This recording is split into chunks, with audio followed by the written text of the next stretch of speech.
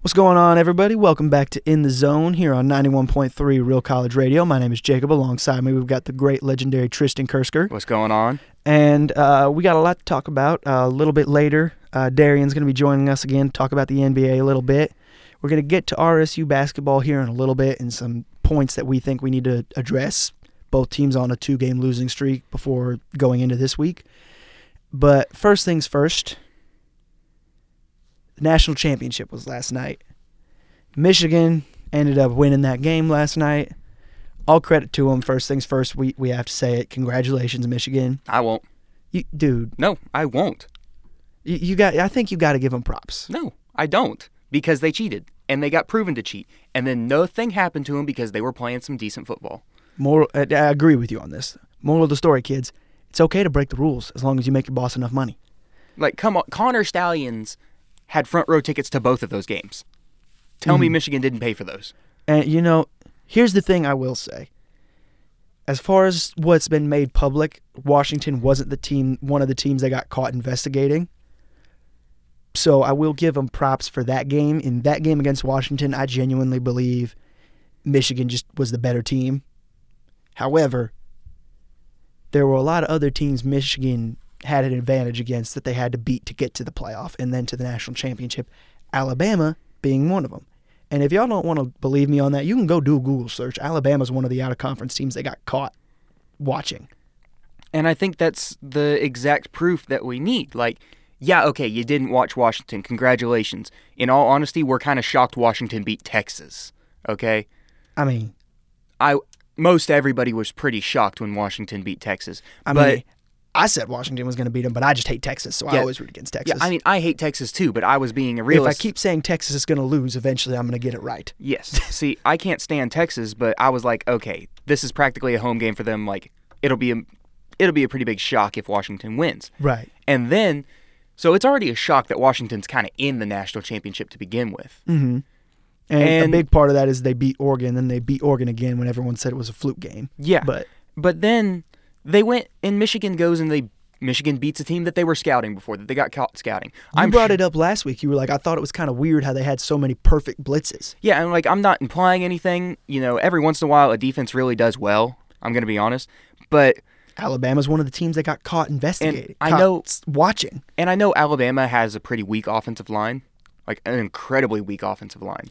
There wasn't another game this year where Jalen Milroe got sacked the way he got sacked against Michigan, though. Closest game that you had to that was the Iron Bowl, and that's just because Auburn can't stand them. That is really it. But and I know and the thing that stresses me out about it too, for everyone saying, "Oh, we don't know for sure that happened." Not only we know for sure. Know for sure it happened, but on top of that, Michigan's whole defense to it hasn't been, "We didn't do it." Their defense has been, "Yeah, well, we've caught other teams doing it too." And even the Big Ten has came out. Keep in mind, Michigan is one of their 2 cash cows as of right now. Yeah. Next year, that might change a little bit when other conference teams go into those conferences. But as of right now, they came out and they were like, it is not a legitimate defense to say other teams do it, so we do it. You know what I mean? Yeah. And then J.J. McCarthy came out, too, and said the same thing. And I know where everyone's going to go with this. Well, there's no rules against sign stealing. No, that's true, but it's not. There's rules against electronic sign stealing. There's a difference between, let's say you and me are coaching a football team, and I hold my right hand out in 3 fingers, and then I call out Charlie Blue, right? Yeah. And you sit here and you go, okay, he's holding up his right hand in 3 fingers. They're running trips right. And then you're like, what routes are they running on the route side? Okay, his slot ran a go, and then the next 2 receivers ran slants. Hey, next time you hear that play call, we're running Tampa 2. That's legal. Yeah. That's just you watching the game and figuring something out and me having a horrible sign. Ooh. What's up? Titans fired Mike Vrabel. I saw that coming. But that's illegal. That's allowed. But that's not what Michigan was doing. Michigan was sending a guy to other games, and he was using electronics to sign steal. To games record. That is not legal. That was made illegal in the 90s. And that's, heck, it's exactly what the Patriots got caught with. Mm-hmm. Like, you're doing the exact same thing, and you're claiming innocence because everybody else did. Listen, I'm sure there are other teams that do it. 100%. Just like paying college players. Right. Like, Everybody who we wants to be all good know it does happened. Like, yeah, you got caught, and some people are like, "Oh, you cheat."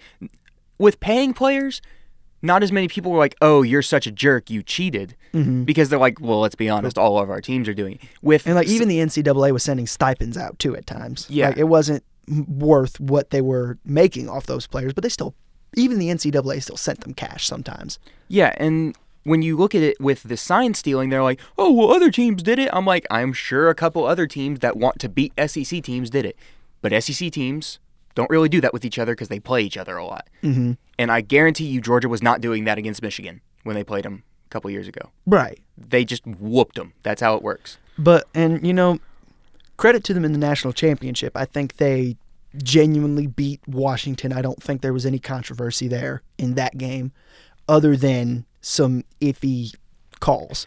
Iffy's pretty loose of a word for that. Mm-hmm. And my problem wasn't the calls. Like, my problem was the consistency of them. Because some refs look at holding. Holding's a very vague penalty. You know what I mean? At least with cornerbacks and wide receivers, it's vague. On the offensive line, it's pretty straightforward. Yeah. But there were things that Washington were getting called for last night that Michigan wasn't getting called for. And that's where my problem is. If a ref is letting both teams get away with a lot of stuff, cool.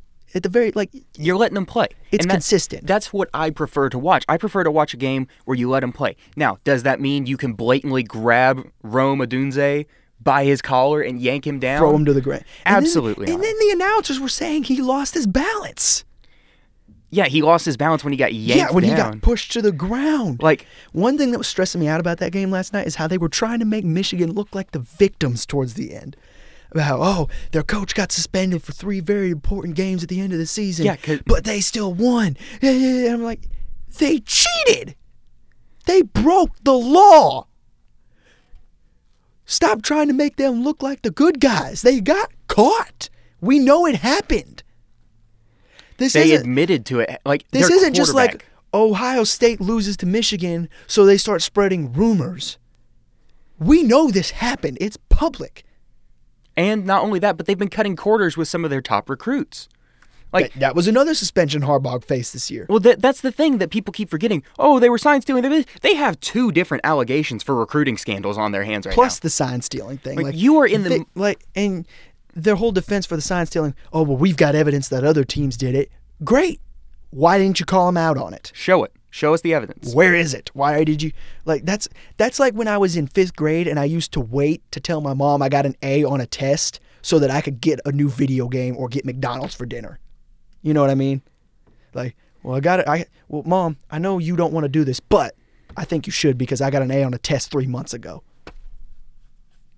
And that's the problem is like, not only are they, we stole signs, but we're innocent. It's also, we cut corners on recruits, and then we did it again. How in the modern day of NIL, of transfer portals... do you still break recruiting violations? Like, dude, at this point, the difference between breaking these rules and following these rules is like so thin it don't even matter. Cheating at that point is more dangerous to you for getting caught than it even is worth it. Back in the day before NIL, absolutely. Like, you could see the appeal to it. Hey, this is a guarantee for this kid. Is it against the rules? Absolutely. Do we care? Was it right? No. I'm not even going to try and defend like it was right. But, like, there was more to gain from it. At this point, they're cheating and cutting corners to gain... nothing. A centimeter of traction on some of these guys. Right. And, you know, I will continue to say I think Michigan truly deserved to win that game last night. But they didn't deserve to win the Bama game. I don't think... exactly. So... and, like, all these people, like, Florida State should have got in over Bama. Georgia should have got in over Bama. No, Georgia should have got in over Michigan because Michigan got caught cheating twice in a season and somehow still didn't get and then a third time during the playoffs. And then here's the other thing I'll bring up. My favorite college football scandal of all time is the Johnny Manziel scandal. Yeah. Because everyone and their mother knew what he was doing. Nobody cared. Like, yeah, a college... like, This kid's got a box full of Rolexes. He's buying new cars, courtside tickets to the Lakers games, Oil money, baby. going to baseball games whenever he wants, throwing the first pitch for the Rangers. And his defense was, well, you don't have any proof that I got money from all these autographs. I'm allowed to sign autographs.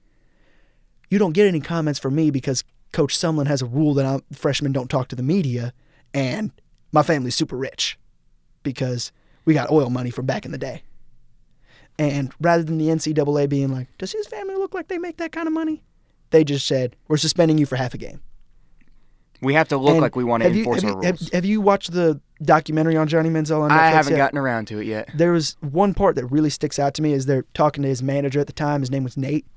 And my favorite thing from that is Johnny Manziel says, I walked into that suspension ticked off, but with the biggest smirk on my face. And then it goes to Nate and he says, and after that suspension was over, we went right back to signing autographs. If you think after Harbaugh got back from his suspension, they didn't go right back to using those signs, even when he wasn't there, if you think other coaches didn't know about that, allegedly Harbaugh didn't know anything about it, according to his statement. Don't let it fool you guys. At no point does a head coach not know what's going on. Right. Okay, and even if he wasn't there, if you think other coaches don't know the sign, if other coaches don't have access to that information, you're crazy. Well, here's the same difference, right? Look at a very similar scandal where the head coach said, I had no idea this was going on. Coach Petrino? No. I don't even know what Petrino did. All I know is Petrino basically just said, I want to be here, and then kept... Oh, well, that's not what I'm talking about. And then the whole scandal with his secretary. But we're not getting into that. Okay, I thought you were talking about a different scandal, but no, I'm talking about Bountygate. So at Bountygate, Sean Payton, when that all got found out and Greg Williams got suspended and Sean Payton got suspended, and they're doing all this, Sean Payton the entire time said, I had no idea what was going on. Sure, no, you didn't. Well, here's the thing. He knew that something was going on.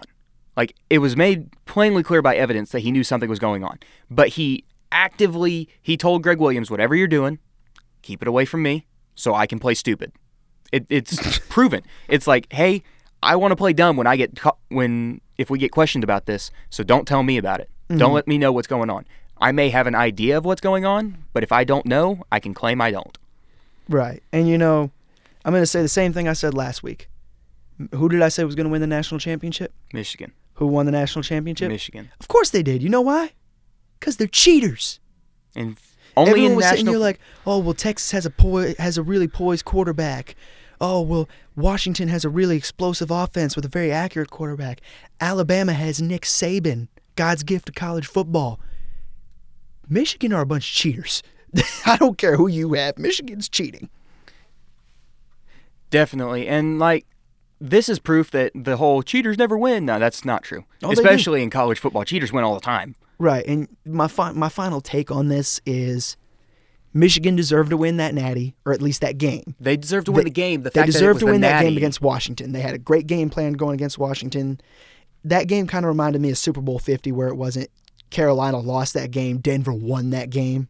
Yeah. You know what I mean? Like, Denver was just the better team, and they shut down an offense that was notorious for being that's the very thing, though. They got high speed, very accurate, very deadly. They got wildly outgained in that thing. It's just they got the right plays at the right time. Mm-hmm. But here's the thing. I do want to point out number 73 for Washington. If that boy's not leaving that school right now, he's going to get kicked out. Because holy cow, as a former offensive lineman, that was a I was going to ask you about that. Another thing I want to bring up. Something I'm noticing right now is a lot of people are saying, like, see, I told you Penix was a bust. Listen, I'm going to play devil's advocate for that man a little bit. No, he did not have his best game last night. But it was against literally the number one team in the nation, the best team in the nation. Yeah. On the biggest stage. But on top of that, let's not sit here and act like the offense as a whole was playing a great game. How many receivers had drop passes? How many false starts? How many holding calls? And almost all of them were number 73. The average third down, the average yards to gain to convert was 10 yards. You can't convert on third down if every single time it's third and long. And there'd be so many plays. It's like, okay, 3rd and 4, 3rd and 5, false start on the offense. And then there was the one, they finally connected on a deep ball with Michael Penix, and it got called back for holding. I just remember sitting here like, they can't catch a break. And then, Michael Penix got his ribs are probably broken. Got his leg stepped on by his own lineman last night. His running back was hurt. Like, he didn't play a great game, but at the same time, Let's look at the circumstance a little bit. But yeah, as a former lineman, if you're Washington's O-line coach, are you happy with how they played last night? Absolutely not. Number 73 was constantly, if he wasn't false starting, he was getting beat off the line because he was waiting too long. My brother in Christ, it is week 15. You should have the snap countdown. It is the championship. You should have the snap countdown by this point. It is not that hard. Was he on the right or the left? He was on the right. That's even worse because Michael Penix is a lefty. Yeah, you are the blind side. Figure it out. All right, so let's jump over to a little less nationally stuff. RSU basketball. So it was a very tough week for both teams, going 0-2 in the past week. You want to start off with the boys or the girls? Typically, we start off with the girls, but let's switch it up. Let's start with the boys. So for the boys, they had their games against Missouri Western and Northwest Missouri. Northwest Missouri, I'm not too concerned about that one. They're number 19 in the nation. And, I'm not expecting this RSU team to beat up on ranked teams consistently this year. Next year, maybe, but let's be real. It's a young team. They've got one starter from last year, one consistent starter from last year. And that's Isaac Johnson. And a lot of these guys, granted, these other players have talent, but they're just now stepping up to the plate. You know what I mean? Yeah. I don't think it's a rebuilding year, but I think it's a quick little, learning year. Figure out what we got, and then next year is going to be the year where the expectation should be go. Yeah. You know what I mean? So I'm not too concerned about that Northwest Missouri game. We'll just not talk about that one. The Missouri Western one was a little interesting because for the first 10 minutes of that game, it was even. And then they ended up losing that half. They were down by 11 at the end of the half. And you've said it on here. You can't let those teams go on those runs like that. No, and I mean that's one of the big things for this team is they'll go on these amazing offensive. They'll go on like a 20-4 run. Boom, boom, boom, boom, boom, boom, boom. And then they can shoot the three. They can hit it in the paint. They can score from just about wherever they want. Yeah, and then they'll let the other team go on like a 16-2 run. Mm-hmm. Like, great. I love the fast break opportunities. I love the fact that you guys are making points happen. But for the love of everything holy, you gotta stop them. Mm-hmm. And the one thing, and in that second half, they kind of got their act together. They won the second half by 4 points. But they were down 11 going into it. Exactly. So they ended up losing that game by 7, and it was kind of one of those situations like they almost pulled the comeback off. But here's my 2 cents. If you're this basketball team, you cannot be in a situation where you're trying to play the comeback. That's just not what they are this year. I'm not saying I'm not trying to bash on this team by any means. I don't think this is a team that can come back. I think this is a team that needs to command the lead and control the tempo. You know what I mean? Well, and this is a perfect reference that I always used to have, OU back in their Baker Mayfield, Jalen Hurts days, all that. Mm-hmm. They'd always, in the first half of a game, they'd be just sloppy, incredibly sloppy. And then the second half, on the defensive end of things, or all around, all these teams that they would play would keep it real close, and then the second half they just turned on the Jets and they torch them, and everybody's like, oh, they're just a second half team. You can't be successful as a second half team. You can have a strong first half or a pretty solid first half, and then go out and do great in the second half. That's a great second half team, right? But if you are playing awful in that first half, and you are barely in there, you cannot bank on having one of the most game-breaking second halves and counting on that to win the game. Exactly. And I think this is a team that definitely plays better in the second half. And I think that's kind of just – I think in any sport, any team's going to play better in the second half because – not all the time, But hear me out. Most of the time, you get to halftime, you go in the locker room, your coach says, okay, here's the adjustments we're making, go execute. And if you execute, you're going to play better in the second half. You know what I mean? Yeah. So I'm not opposed to them playing better in the second half. That's almost expected. But like you're saying, you can't – this team, I don't think this is a team that's good enough to come back from behind. I think what they need to be a little more focused on is being on par at the end of the first half. Like if they're down by 6 or they're up by 2, they can work with that. That's reasonable. Don't be down by double digits when half. You can't be down. Because in the games that they've won, they're usually either up by a solid amount at the end of the first half, or down. they're like on par. You know what I mean? I think they need to. Here's the only thing I think they need to adjust. I don't think the defensive play is terrible, and on the offensive side of things, the way the offense runs kind of reminds me of the Nuggets, in which it doesn't necessarily just run through one guy. Yeah, like one guy will score more points. Yeah, one guy will end up being the point leader, but like by maybe like a few points. But like if it's, let's say it starts off with Isaac Johnson popping off, and then the team's like, hey, double him. Oh, okay, I'm just going to throw it over to Rodney Battle. Exactly. Oh, you're going to guard him? Okay. I see your double team on the short guy, and I raise you Caden Fry. Yeah. You know what I mean? They can run the offense through whoever they want, but I think they have to slow it down just a little bit. You get 25 seconds. At least from the little bit of that first half that I watched, I don't think there was a single time where I saw the shot clock go below 10. And that's like... And I'm not saying every single time you have to shoot to avoid the shot clock, but take your time. Breathe. This is my philosophy with any sport. There's only one time and one place on any field, rink, court, whatever you want to call it. There's only one time and one place where the other team can't score, and it's when they don't have possession. You don't just have to play lockdown defense. One thing to make your defensive play better is play controlling offense. Play less defense. There's so many teams that, okay, we know this offense is probably going to mop the floor with us when they have the ball. So how do we keep them from scoring? We keep the ball out of their hands. Keep them on the sideline. Make them play defense. Dominate the time of possession. And I think this is a team that can very well do that. Literally just get set.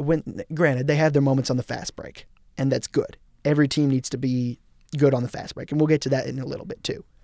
But for them, one thing I think they really need to work on is when they are in those situations where they get the ball and then they're going to set the play up, slow it down just a little bit.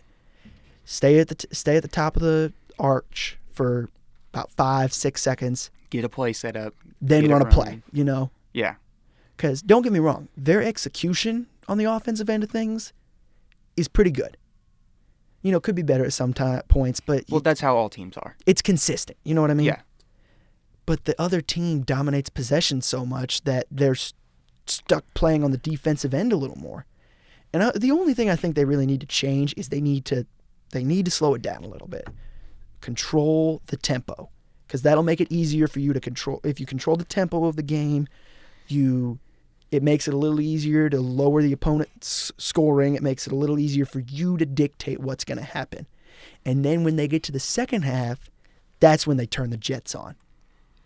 Because they're going to do that either way. But that first half, time of possession, I think needs to be a little more focused on. But that's the only tweak I'd make. So let's flip this coin over and jump over to women's basketball, where we have the exact opposite thing to tell them. So, again, another 0-2 week. First things first, I want to address something. It is not time to hit the panic button for either of these teams, especially for the women's basketball team. Because, let's be real, the bar has been raised. They could not win another game for the rest of the season, God forbid. But now let's be honest, bar was pretty low to begin with. Right. The point I'm making is in Coach Davis's first year, she's already checked off the first box, be better than the last dude. But in this year, I think the main concern for her is building a foundation, getting those younger players to know how she wants the team to work, and then build on it a little more as time goes on. But with that being said, I don't think it's time to hit the panic button with the women's basketball team. But at the same time, I do think we're getting to the point to where some changes need to be made. Not necessarily in who gets the ball and not in like who starts or who's coaching or anything like that. Just a few adjustments. One thing I'm noticing, the defense isn't the problem. I think the defense at the bare minimum does good enough to win them games. There's only been 4 games this year where they scored more, where the opposing team scored 70 or more points. The problem is on the other side of the ball, or on the other side of the court, I should say. I think their biggest problem is they don't come out of the gate hot enough. You know what I mean? Yeah. One thing I noticed, particularly against Northwest Missouri when they played them, out of the first 5 possessions, there were 2 plays that they ran 4 times. One of them was pass it out to the wing, and then the quick pass into the paint to Trinity Jackson or Cameron Estelle or Alasia Knapp, one of the taller girls, and they go for the quick bucket. It doesn't always work. Or what they'll do is Alasia Knapp will make a run, she'll get open at the top of the arch, and she'll shoot a 3. Both are good plays, but I think the execution could be better at some points. Mm-hmm. But the main thing here, I don't think falls down to execution. I think they just need to add a bit more of a wrinkle to their offense. And there's 2 ways they can do this. One is the simple one. Run different plays. I'm sure they have other plays. Those are just the ones they feel the most comfortable with. Yeah, and I get that. If you have plays that you feel are going to work the best, use them. And especially if they're plays your team's good at. Yeah. Everyone can try to do this, everyone wants to improve on what they struggle with. Yeah. But at the end of the day, the foundation for any sport is do what you're good at. Do what you're good at, cover your weaknesses. Well, here's the thing also. With those plays, one thing I've noticed watching this girls basketball team is they kind of rush their shots sometimes. Because it's usually like they get the ball and then boom. They'll get open, but it's almost like they're so ready to get the shot off that they don't take the time to make sure it's going to work. Mm-hmm. They just because on that particular play where they pass it into the paint, it's almost always get it, boom, throw it right up. Yeah, just go for the jumper right there. Mm-hmm. And I think it's not a bad strategy because the girls that go to the paint, they have height, they know it, and they're good at what they do. Absolutely. But that's the first thing they could do. The simple thing is run some other plays, get the other team to guess a little more. Because I think the struggle so far has been to win games in conference. Yeah. And I think the only reason that is because these conference opponents, they do a little more homework on us than the out-of-conference teams. Well, because they got to play us more. Right. It's the same thing in any sport. There's a reason, just for example, the Broncos will struggle, but then for whatever reason, they always play the Chiefs close. You know what I mean? They've done their homework. They know what They play them twice a year. Yeah. There's a reason why when they play the Raiders, Pat Surtain, say what you want about him as a corner, but when he goes up against Devontae Adams, for the most part, he keeps him shut down because they're going to play Devontae Adams twice a year. They do their homework. And I think that's the only thing that is giving these in-conference opponents an edge over RSU is they're doing their homework. They're seeing, okay, a lot of the offense runs through Alasia Knapp. Let's keep an eye on her. Okay, these are some plays they like to run a lot. Let's be ready for those. So, again, first thing, I think they just need to run some other plays at times and just get these teams to guess a little more. You know what I mean? Yeah. You scheme your best, keep giving the ball to your best players, but scheme them open in different ways. You know what I mean? Yeah. Alasia Knapp doesn't always have to take the three-pointer from the top of the arch. Brianna Fowler doesn't always have to take it from the wing. You know what I mean? Yeah. I think they just need... But the other thing they could do, one thing I'm noticing, and you pointed this out to me before we started recording, it's kind of just a thing with women's basketball. There's not a lot of fast break opportunities. Yeah. I think they need to try to force some fast break opportunities. And I think here's why. I think they definitely have the size, the height, the talent. Fast break is all about speed. It doesn't matter about size. I think they have the speed too, but I think they have the talent at the very worst to force turnovers and force bad transition play by the opposing team. I think that... But there's a way... I think they need to... One thing I think they need to do is on the defensive end of things, they're really good at man defense. I think they need to try to play the 3-2 zone occasionally. And here's why. I know we talked about this beforehand. That's what the zone defense was, what they did a lot last year, and it didn't work very well. This just isn't the same team as last year.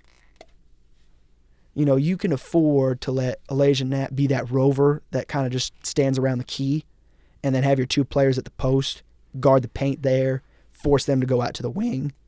And, if it's a team that's got a good three-point shot, then, yeah, play a little more man. But you play that 3-2, you get Knapp Kylie Day, Goldsby, Brianna Fowler. You get all those players. Those are your 2-on-1s. Those are your 3v2s on the break. You know what I mean? Yeah. And I'm not saying that has to be their entire game plan, but I do think it'd be an interesting wrinkle to add just to get a couple more points on the board. I just think that playing for the fast break, playing for the steals, looking for that's dangerous. Right, and I'm not saying do that all the time. But, we'll go watch these high school games. We'll call a couple high school games. They'll start off normal. They'll play their man. And then all of a sudden, boom, high press. And they'll do that for a little bit. And then they'll go back to their man. You know what I mean? Yeah. Switch it up. Make them adjust to something. And then once they adjust to the zone, start playing man again. You know what I mean? Yeah. I just think they need to do it at times just to make these guys look at it and be like, what's this? This wasn't in the playbook. We didn't watch this in film, coach. You know what I mean? Mm-hmm. Just adding wrinkles, just getting these teams to worry about more things. Definitely. That's where my 2 cents is on it. All right. Well, that's all the time we got for this segment. We're going to go on break, guys. When we come back, we'll be doing a special guest host. Darien's going to come back, tell us more about, what he sees in the NBA and kind of his takes on certain things. But see you in a minute. What's going on, everybody? Welcome back to In the Zone here on 91.3 Real College Radio. My name's Jacob. Alongside me, I got Tristan. What's going on? And we got a guest on the show for the second half of this segment. We got Darien coming back for another. Hello. How you doing, man? Good, you? Doing all right. So, a few things to talk about with the NBA, but the first thing you wanted to open up with was the Lakers, right? Yeah.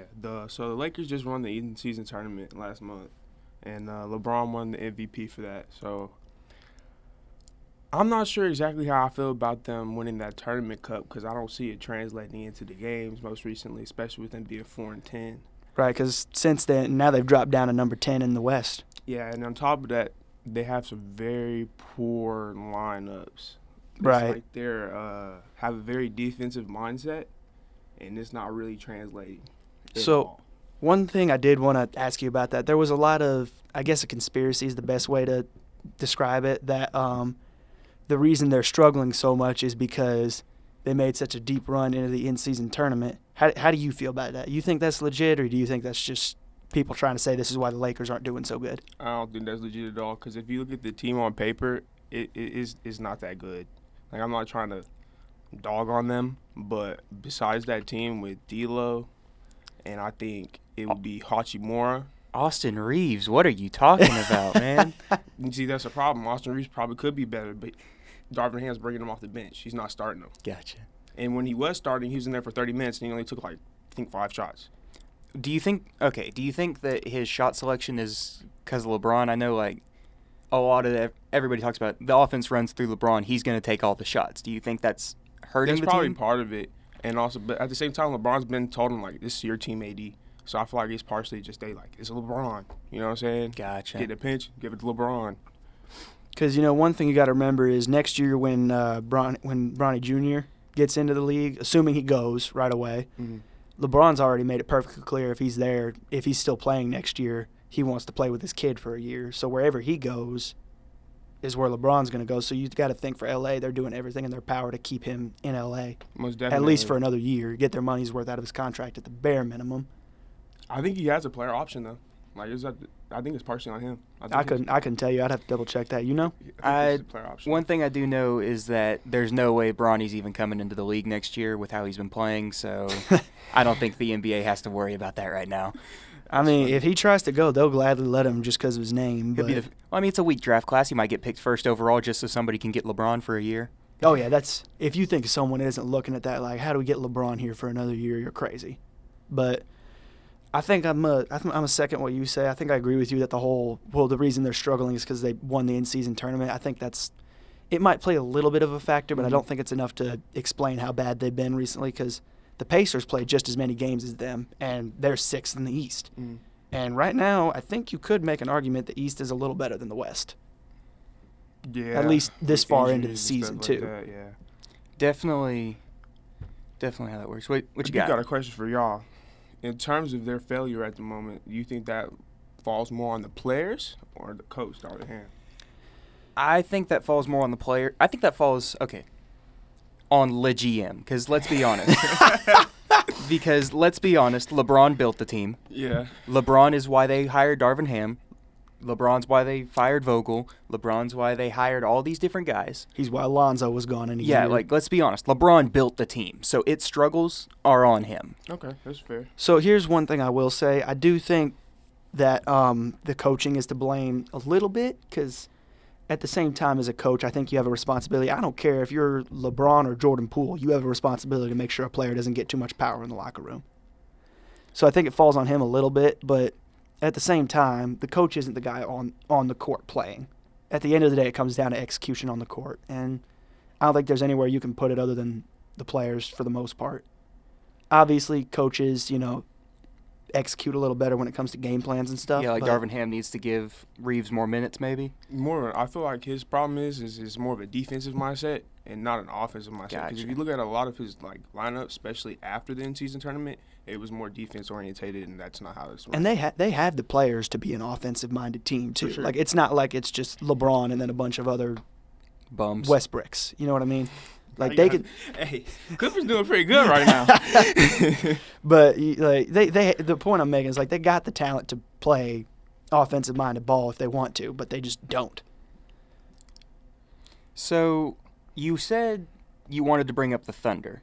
Yeah, I just want to talk about how good they're doing, really. No, for real, because when we talked at the start of the season, we were saying like I think they're going to be good this year. I don't think anyone had them at second in the West right now. I don't think anyone thought they were going to be this good this quick. You know what I mean? Because on top of just, see, this is my theory. I'm all about conspiracy theories. So I feel like this is just the beginning of our rebuild, if we just being honest. Because I think between now and 2030, we got like 35 to 40 draft picks. Ridiculous And most amounts of them of are picks. in the first Seriously. round. Yeah, And but here's at, the thing. At this point, by the end, they won't even have to use all those to draft players at this point. Like they can use those as trade collateral at this point. It's pocket change. Yeah, that's another thing I want to lead into. How do you think Lauri Markkanen would be here? What's he play again? He's a power forward, I right? think so. He's a forward. What's Giddy? Is he a forward? Nah, he's a guard. Okay. He's a guard. I think that's their top concern. They need to find somewhere to. Send Giddy. I think they need to get him away from Oklahoma. The question that They don't need that drama here. the question that I've been asking myself and a couple others is, do they have too many picks? I mean, there is too much of a good thing because what are they going to do now? Like, they very obviously have their spots set up. They have their starters in place for a while now. What are you going to do? Like, what does that say to your teammates when you're drafting their position in the first round because you literally have nothing better to do than draft bench warmers? Because, like, not. well, it's the same thing with the Thunder in the late 2000s, right? 3 straight drafts drafting an MVP. Had they not gotten Harden, right? Had they gotten somebody maybe a little less good, not too much, like not too worse, but a little less. I see where you're going with this, but I'm not trying to hate on these new players. But They're like not those Harden. 3 players are going to be future Hall of Famers. Oh yeah. We don't know if Chet, Josh Giddey, is Shea. He might get up there, but you don't know if all 3 of those are going to be future Hall of Famers. Right, because My money's on the biggest, So Josh Giddey might never get like Harden money or like Westbrook money. I'll might get argue good that's money. a good thing though, because look at what's happened to Harden since then. True. Grant, he's still a good player, but since then he's had so many things. Like he went to Houston, then he went to where'd he go next? He go to Net. No, he he went went to to the the Nets. clubs. Top to bottom. He went to the clubs, went to the Nets, and then Then he went to the Sixers. Then he went to the Clippers. he's still a good player, mind you, but It's sad. The Clippers, he did say he was the system. It's kind of looking like he is the system. I think. still early. I mean, the it's Clippers- still early. I mean, the thing that made that have to happen was that Russ had to take a seat. Like, he had to start coming off the bench. Mm. And looking wasn't at how he coming off the bench when he was in LA too, though? no, He wasn't. No, they kind of did. Yeah, They well, it's, switched like, later. Yeah. I got you. but then like when he signed with the Clippers, and he wasn't coming off the bench. He was their starting point guard, and they were doing good. I mean, he was playing good. And then they brought in Harden, and it completely screwed up his system. So do we think that Harden's actually the system, or do we think that the Clippers are catering to Harden like the Rockets used to, and this is just going to lead them to failure in the playoffs? Yes. Because let's be honest, I think it's a little bit of both. on teams where Harden does great, where he's the lead, it's because he's demanding everybody be the lead and everybody's bending over backwards for him. I feel that. I see what you're saying there.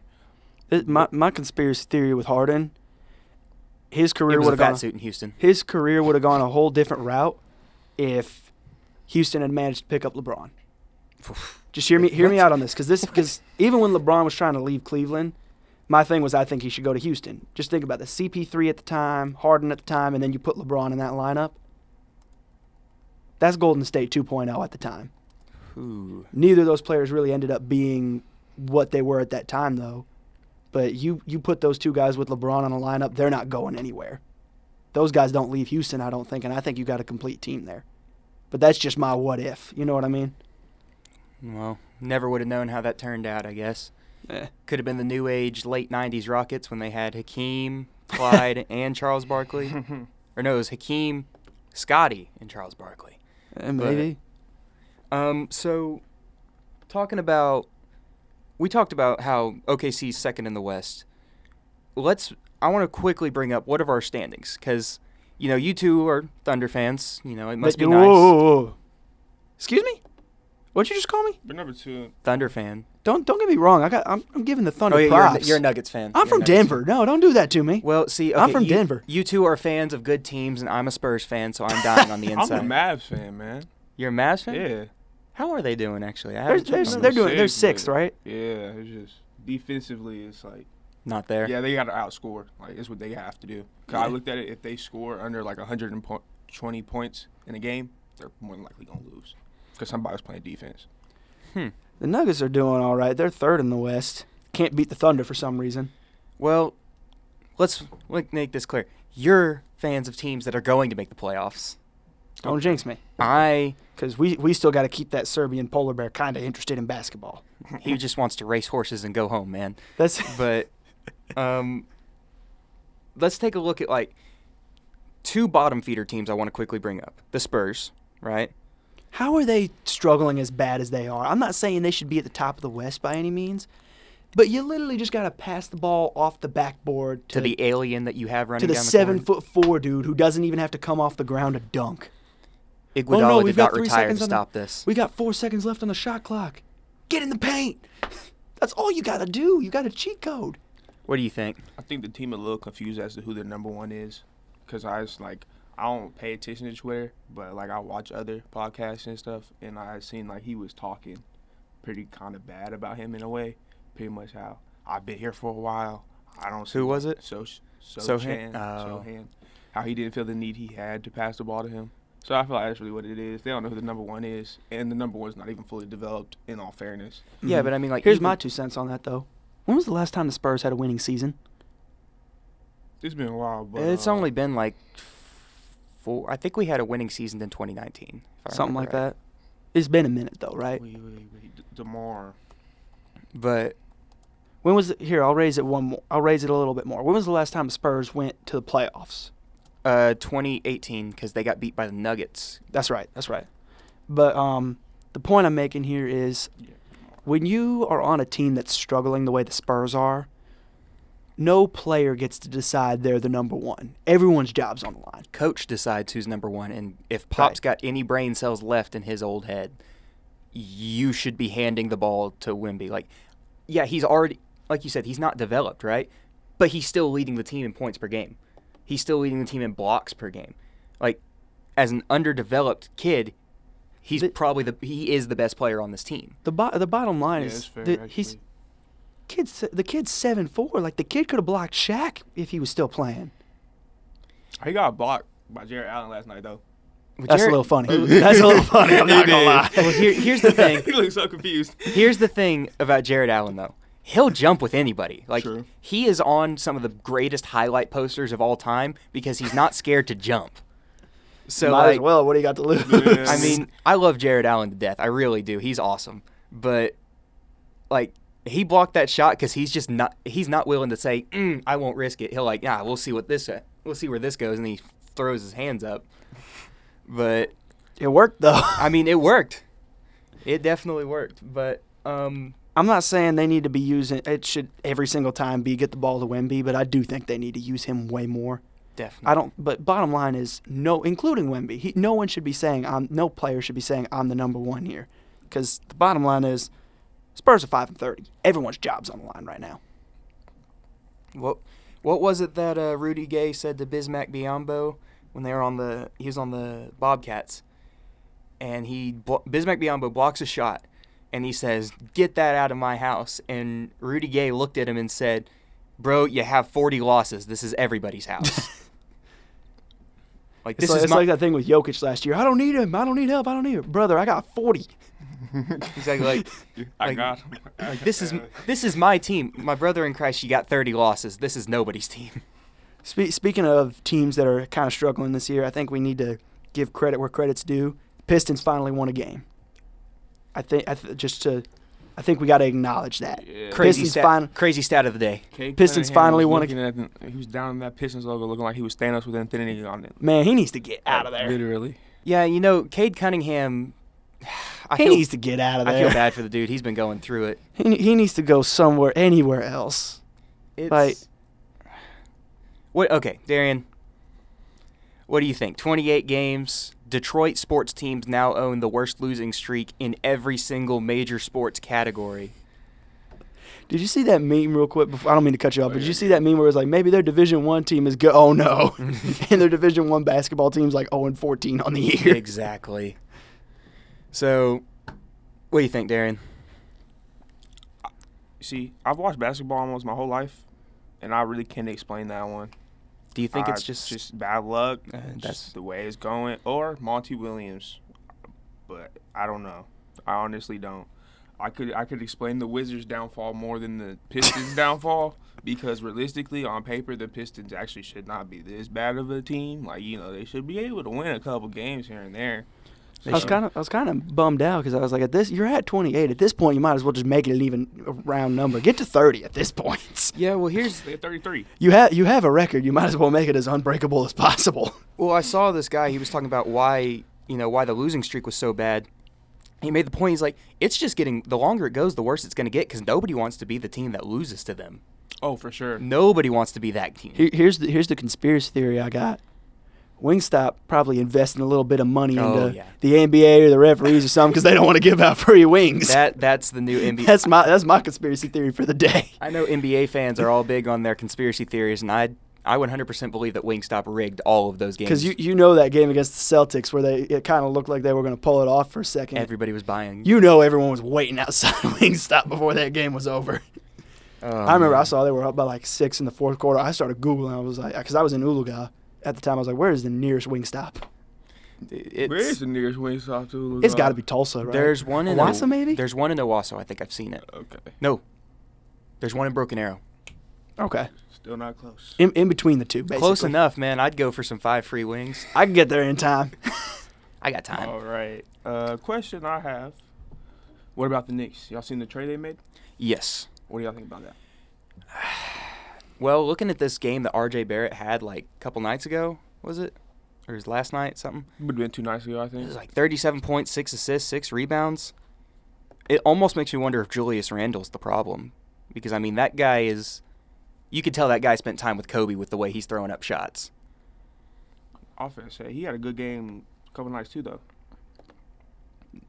So, my thoughts are it was good for R.J. Barrett to get out of there. I think that in Toronto he'll have a better cast with like Scotty Barnes and all them around him, and Siakam obviously. And then with the Knicks, not a bad haul. I mean, OG Anunoby, he's a solid guy. He's some good depth for him, and he's well-rounded. What do you think? I think it was a good trade for him. Who do you think wins this trade, though? Honestly, I would say the Raptors because they got Quickly. That's young talent to develop. I forgot about Quickly. So, they got that young talent. And that's what Obstinately did, too. It's I think Pascal going to go. I think he's going to demand too much money. That's part of it. Another thing is he's not going to want to lose. He actually going to want to play. And I think they're going to tank. So do you think if the Raptors have enough success to maybe make the play-in, do you think he stays at that point? No? I think they're going to look to trade him. So for sure. Where's a good landing spot for him then?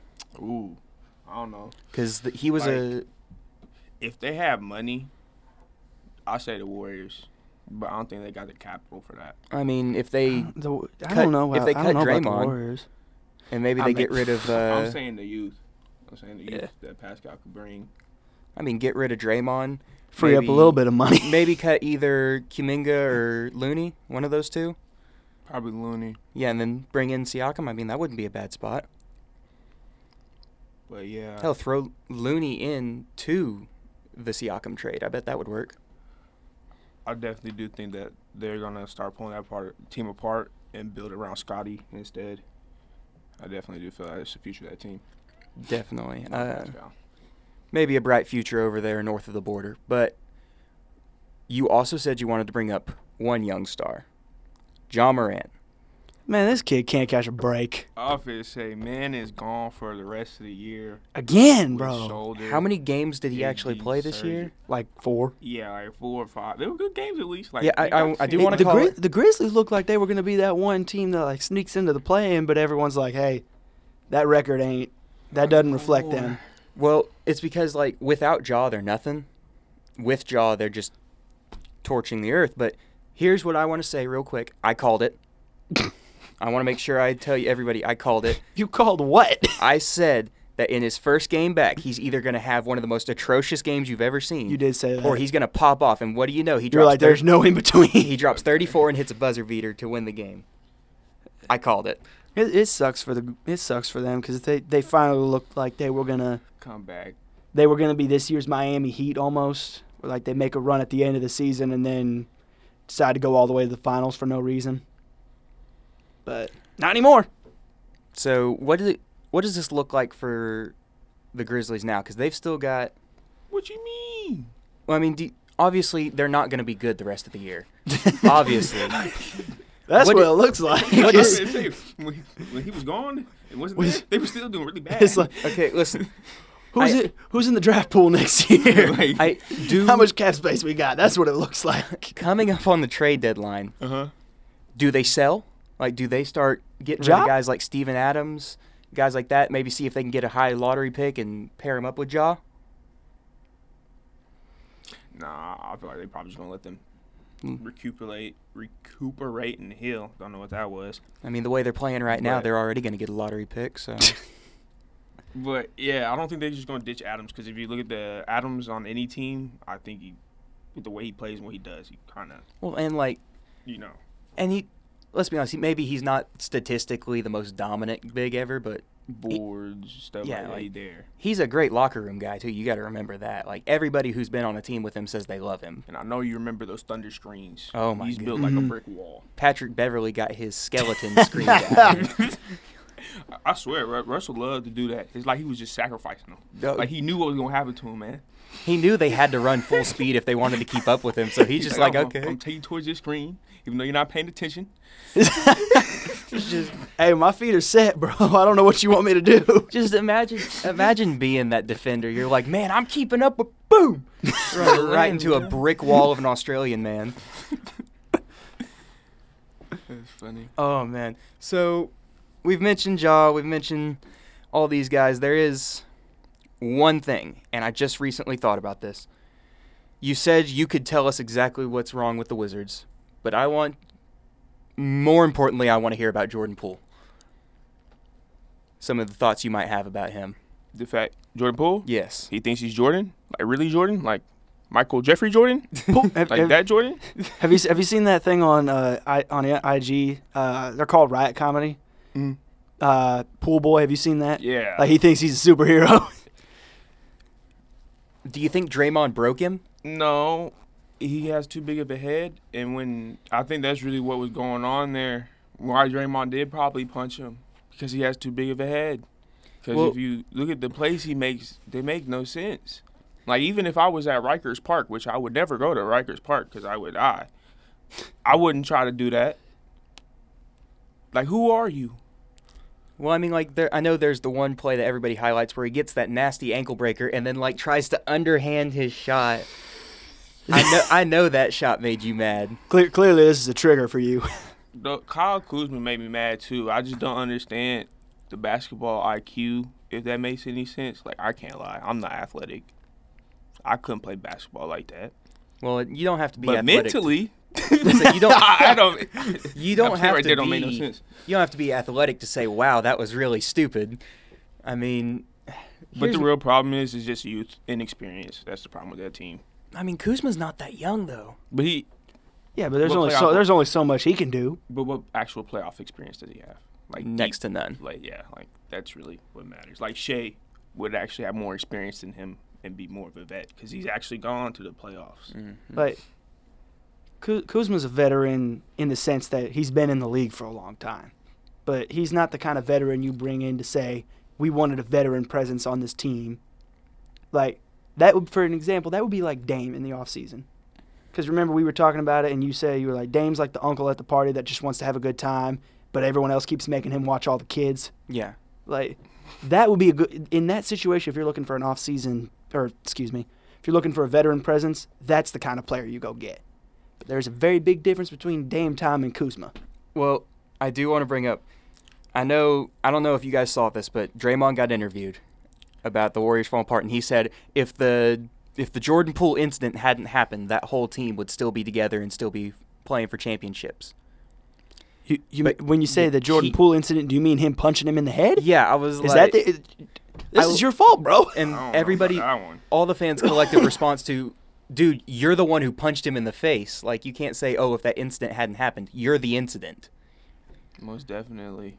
I personally don't know what went on there. I just thought it was kind of funny.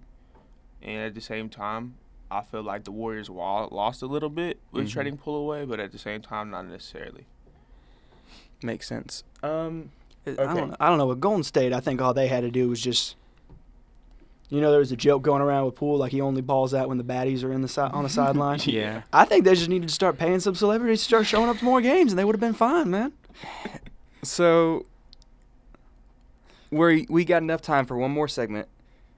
Here, Darien, I actually had a question that I wanted to bring up, if you don't mind. Let's hear it. So, beginning of the year, we all kind of made our picks, like who we thought was going to be the dark horse, and then who we all thought was going to go on and win the whole thing. We're about midway through the season now. Anyone's opinions changed?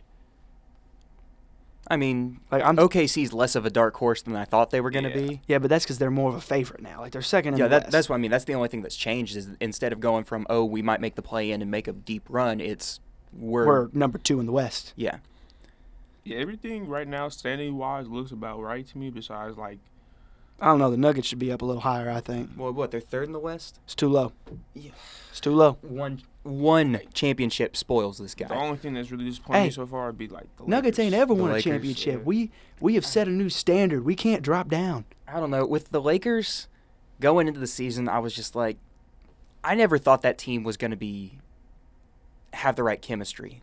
I thought they were going to at least be actual contenders. I was just looking right now, I don't see them taking certain people on in a 7-game series anyways.